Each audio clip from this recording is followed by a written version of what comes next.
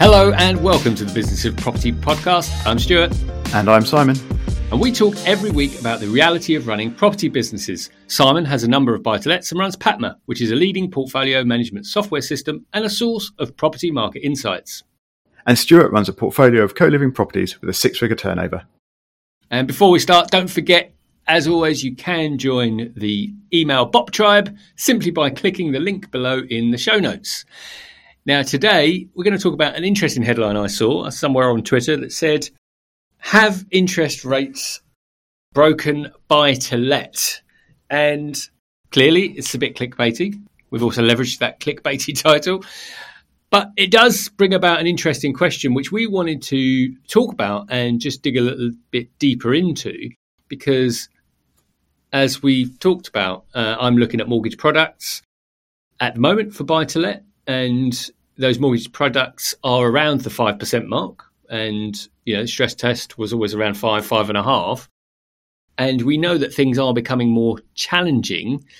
And Simon, too, has recently bought a property onto the market, just been tenanted. And Simon, let's start there. So you got a mortgage on that property. How did that look for you? Well, thankfully, the mortgage market hadn't completely collapsed at the point at which I was getting my mortgage. By the time the purchase completed, the world was different, but I already had a mortgage agreement by then, so it was okay. I mean, we're going to dig into some of the full figures on that one once I've actually got them all in. So I haven't had the final invoice from the builders yet, and there's one or two other bits and bobs that need sorting out. So we're not going to dig into those final figures yet, but we will do on another episode. But sort of the overall summary, if you like, is that property purchase probably, I think, wouldn't work now. Certainly it wouldn't work for me. So if I was paying current interest rates on that purchase, it would have been very difficult to make. Well, in personal names, for starters, it wouldn't have made any money at all because it's after tax, because of the Section 24 tax changes. But even in a limited company, which is how I purchased this property, the level of profit is just really too small to make it worthwhile. So, I mean, there would be profit there, and you could say, and indeed, as I buy another one at some point in the future, this may be what I'm looking to, that in the long term, it will still make a bit more profit. But looking at it sort of right now, you can get better return on your capital putting it into a bank, into a savings account. And buying in the southeast was always a sort of combination play between a little bit of rental profit and a longer term capital gain. So you would always be sort of looking at the return on investment and looking at fairly low percentage figures, but it wasn't that long ago that you were comparing that against almost zero in a savings account. Whereas now that has switched around, so you can now get 4% without too much trouble in a sort of fixed term savings account. Whereas you might be looking at ROI of 1 to 2% on the rental profit. And while the capital gains over a longer term will probably compensate for that, it really does just make it less appealing and much, well, I don't know. I think to me, it does feel broken. So there you go. There's my stance. Buy-to-let is broken. What do you think, Stuart? I'm not sure I agree. And I think it's harder. I think everything's gotten harder for us. But I tell you, I did a quick back of the fag packet. So if we take the average UK house price according to house price index. Now, the one caveat I would apply is that you've mentioned personal rates, and I think that is something which is creating a challenge. But let's just do it. So annual UK house price 288,000. 75% of that is 216,000. A 5.5% interest rate gives you an annual mortgage of payment of 11,880, which then gives you a monthly interest rate payment of £990. And if I times that by 125%, it gives you a 1,237. So that's on the UK average house price. When I go into UK, so so that was national. But when we look at England, just look at England. So the average is 308,000. 75% of that goes to 231, and then it's just over 12,700. Basically, you'd need a minimum rent of 1,323. So my take on that is that it is definitely more challenging. And I think the point that you made, both sort of pre and during record, is that actually for personal taxpayers, at 20%, it might just about work. But if you're a 40% taxpayer, that's probably not going to work. So then you look at limited company. And I think that therein lies the challenge. So, and the reason I think it's probably still just about doable, obviously depending on the numbers, is because I'll be honest, the property we've talked about, for me, the flat that was the 3.5 year flip is, we're looking at a value of 350,000. Now, I just did not believe that I could get that to work as a buy to let, because 75% of that, off the top of my head, I think it was around 262,000, and I was just thinking that's a lot of money. However, of course, we've been paying bridging rates, and we're now looking at an interest rate of somewhere between 4.8 and 5.2, rounded up. And because the rental income is 1,700, it's just about gonna be okay. Although once I factor in service charges, it's probably not as good. So I think the more I think about it, the more I think, well, it's going to be a lot more challenging in the south and southeast, definitely. But for me, it would be, I am now thinking about where else I can go. So I'm mostly in the southwest, as you know, and listeners probably know. But I am actually seriously starting to think about northern areas. So, but for me, it's probably more northeast than northwest. So I think my take on this is it definitely is more challenging, but because we've had the stress test rate, it means that maybe this is the positive thing we can say about the banks, is that they have kind of prepared us for this, as long as you look at all of the numbers. And I think that's the point, Simon, that you talked about, is that actually if you think about this from a tax perspective, then that is really where the rubber meets the road, because it's okay to look at your net monthly profit, but how does that translate at the end of tax year? Yeah, exactly. And again, I think people who have been investing in limited companies and have bigger portfolios will be in the sort of best positions, or those who own property unencumbered without mortgages. They're also in much stronger positions. But I mean, looking at those averages you mentioned, £308,000 for property, you could potentially, with a high enough rent, get a 75% loan to value mortgage, and assuming probably limited company sort of level rental covers and stress rate checks and things, because the stress rate and rental cover requirements are generally higher for buying in personal names because of the tax implications. But if you were to do it at the sort of most advantageous level, and hence be able to get 75% loan to value, which might be required for some people, especially if they've already got property and they haven't got more funds to put in to reduce their mortgage. But if that's the case, on a 20% taxpayer level, you make a small profit, £1,300-ish a year. But if you're paying at a 40% level of tax, owning and renting out that property is going to cost you about £1,300 after tax. So it flips very, very rapidly. And while new people buying will obviously be buying in a limited company, you're still only going to be making about £1,700 pre-tax profit.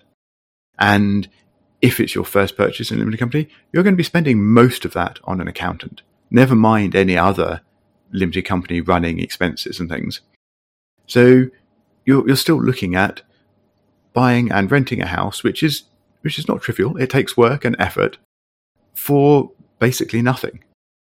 And of course, if you've already got a portfolio in a limited company and you're adding this to it, then overheads like an accountant will be spread across the portfolio. So it won't swallow up all of your profit. But it just goes to show that there isn't much profit. The profit margins are very, very thin there at the moment.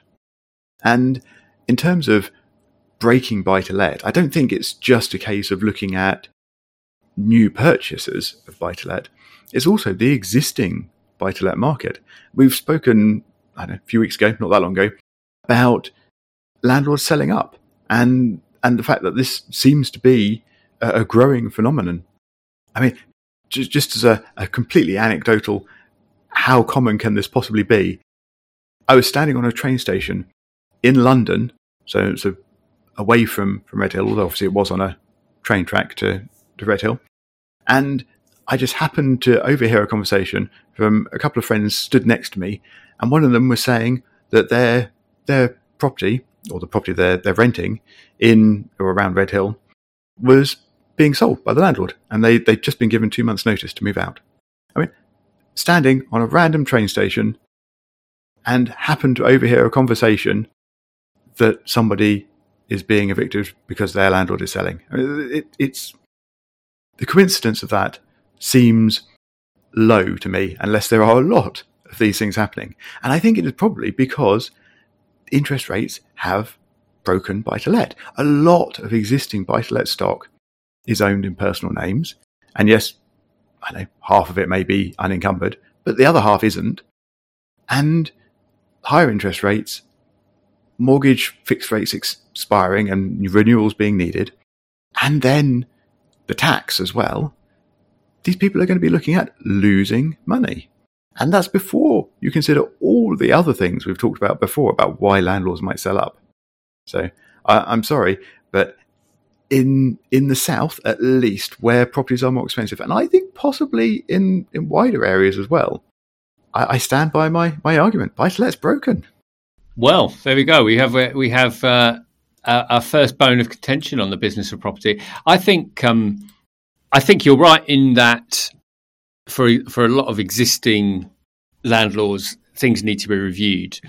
I think obviously in terms of the broken element, it's more around, because when we talk about not making money, what we mean is that people are leveraged and they're over leveraged. So the first, because obviously Simon and I are, being slightly tongue in cheek with our conversations and our sort of controversial nature with each other. But my first thought is, well, if you're buying in cash, you're absolutely golden.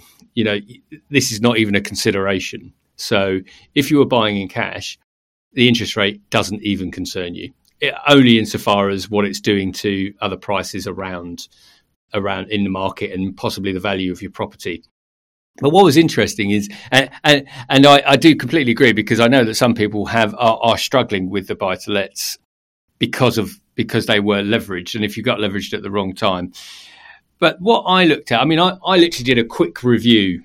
I did Leeds City Centre, 3 beds, and sorted it from low to high with a bit. And you can still get a 3-bed property for somewhere around 80 to 90,000. Because the funny thing is, I'm sorry. What you can get a shoebox for 80 to 90,000? You say? No, this is a real property. Don't offend our people in the north. Oh my goodness. And because obviously I've looked up in Manchester as well, but these are lower, because the thing I think is, obviously we have to look at the averages just because we're trying to get a sense of it. But when we were looking at the England 3-bed average price of 308,000, I just felt myself, because I've obviously been speaking with a number of people this week that have been talking about buying properties for less than £100,000. And if you can still buy 3-bed properties for 80,000 now, of course, depending on the rates, I'm pretty sure that even with a 5% rate on a £75,000 mortgage, you should be able to make some money. I think the point we get to is that you've really got to look at these numbers now, and certainly in the London and the Southeast, it is getting much, much harder to do. But I don't think it's broken. I think it's just much more difficult than it was previously. Yeah, exactly. And I don't say exactly because I'm still standing by it's broken. Sorry, I forgot that bit. But I think the increasing rents have helped a lot, and purchase prices are softening, maybe going down, maybe. I mean, lots of properties still being listed at fairly high rates, but then there are seeing reductions. And then you probably negotiate on that. But anyway, the rents increasing makes a big difference, and I think the rents have increased in certain areas, perhaps a bit more than others. So just looking at the little microcosm that I investigate around Red Hill, and properties that are coming onto the market, this is sort of 2-bed properties, they're coming on for between, say, 380 and 400. And in Red Hill, the rents have gone up a bit, and you can get 1,600, 1,650 maybe for a nicer place. And you can just about make the numbers work, as in you can still do better in terms of ROI in a savings account, but you could just about sort of convince yourself that it would be okay. But you don't have to go far out of Red Hill into sort of the surrounding areas where the purchase prices are still about the same, but the rents drop off quite sharply. And then you might be looking at 1,500 or even 1,400 for a 2-bed house. And now suddenly the figures just don't work at all. So I think it is very area specific. But even in the areas where you can sort of make it work, I still don't think it works well. So maybe buy-to-let isn't completely broken. Maybe it's just really hard to make work. But in other areas you've been looking at where the properties are much cheaper, you've still got the high interest rates. You've also got much lower rents. So are you seeing that the rents are high enough to counter that? Or, yeah, I mean, I have other worries around lower rents as well, in terms of sort of, you still have to cover certain fixed costs, like a £500 valuation fee or a £3,000 boiler replacement or something. And those costs don't vary very much on area. But yeah, how are you seeing rents compare to purchase prices in other areas? Yeah, well, so in the areas that I'm working very strongly, I think, as you say, the rents have gone up, and actually for the first 5 years in my area, which is quite a flat area, the rents were pretty static for quite a few years. Only in the last year or so we started to put those rents up. So I do think inflation is playing its part. I think the point which I would sort of underscore from what you've just talked about, though, for me is that, and this was something I didn't do for the first couple of years, but is get ultra realistic about what you're paying. So even to the point where, if running as a limited company, I have a lot of costs that don't necessarily go against properties. So I might have car costs, fuel costs, travel and subsistence, accountancy costs. Now, if I'm doing my numbers properly, what I now do is I spread all of those costs. So I might have a bunch of costs, for the sake of argument, that was £12,000 that's not attributed to any of my properties. However, if I own 10 properties, what I should really be doing is putting £1,200 of those unassigned costs against each of those properties, because that will then show me the true cost. And I think when you look at those numbers and you factor in your cost of accountancy and you factor in the tax, then you get to see the property for what it is. And I think for me, that is really important, because a lot of us just certainly I did. I tried to just focus on the yield, because that's what the property gurus talk about. And we focus on the no money down. But actually, is it really generating return? Because I can tell you now, some of my properties are generating around 2% net yield. And right now, I could just go blow this for a game of soldiers. I'll sell this property and I'll just put it in the bank right now, because it'll be as the same, and I don't have to deal with a phone call about the block's U-bend. So fantastic, excellent. So you now agree with me that buy-to-let's broken, and we're out of time. Excellent. Yeah, wow, like you can't sneak that one in at the end. Yeah. But the final point is, and I think the challenge for some of us who are looking at this as clearly is because the property does have a trump card of capital appreciation. And that is the one thing that does keep us going, is that, and certainly for me, when I've had properties that have just broken even for a period of time or lost money, is that I know that some of that value has increased. And that is why property can be quite challenging, because sometimes the allure of appreciation keeps us in a property which maybe we shouldn't retain. So maybe it's broken, maybe it's not. Let us know. Reach out to us at BIZ of Property, at Biz of Property on Twitter. We would love to hear from you, so please do reach out to us, and we'll see you on the next episode.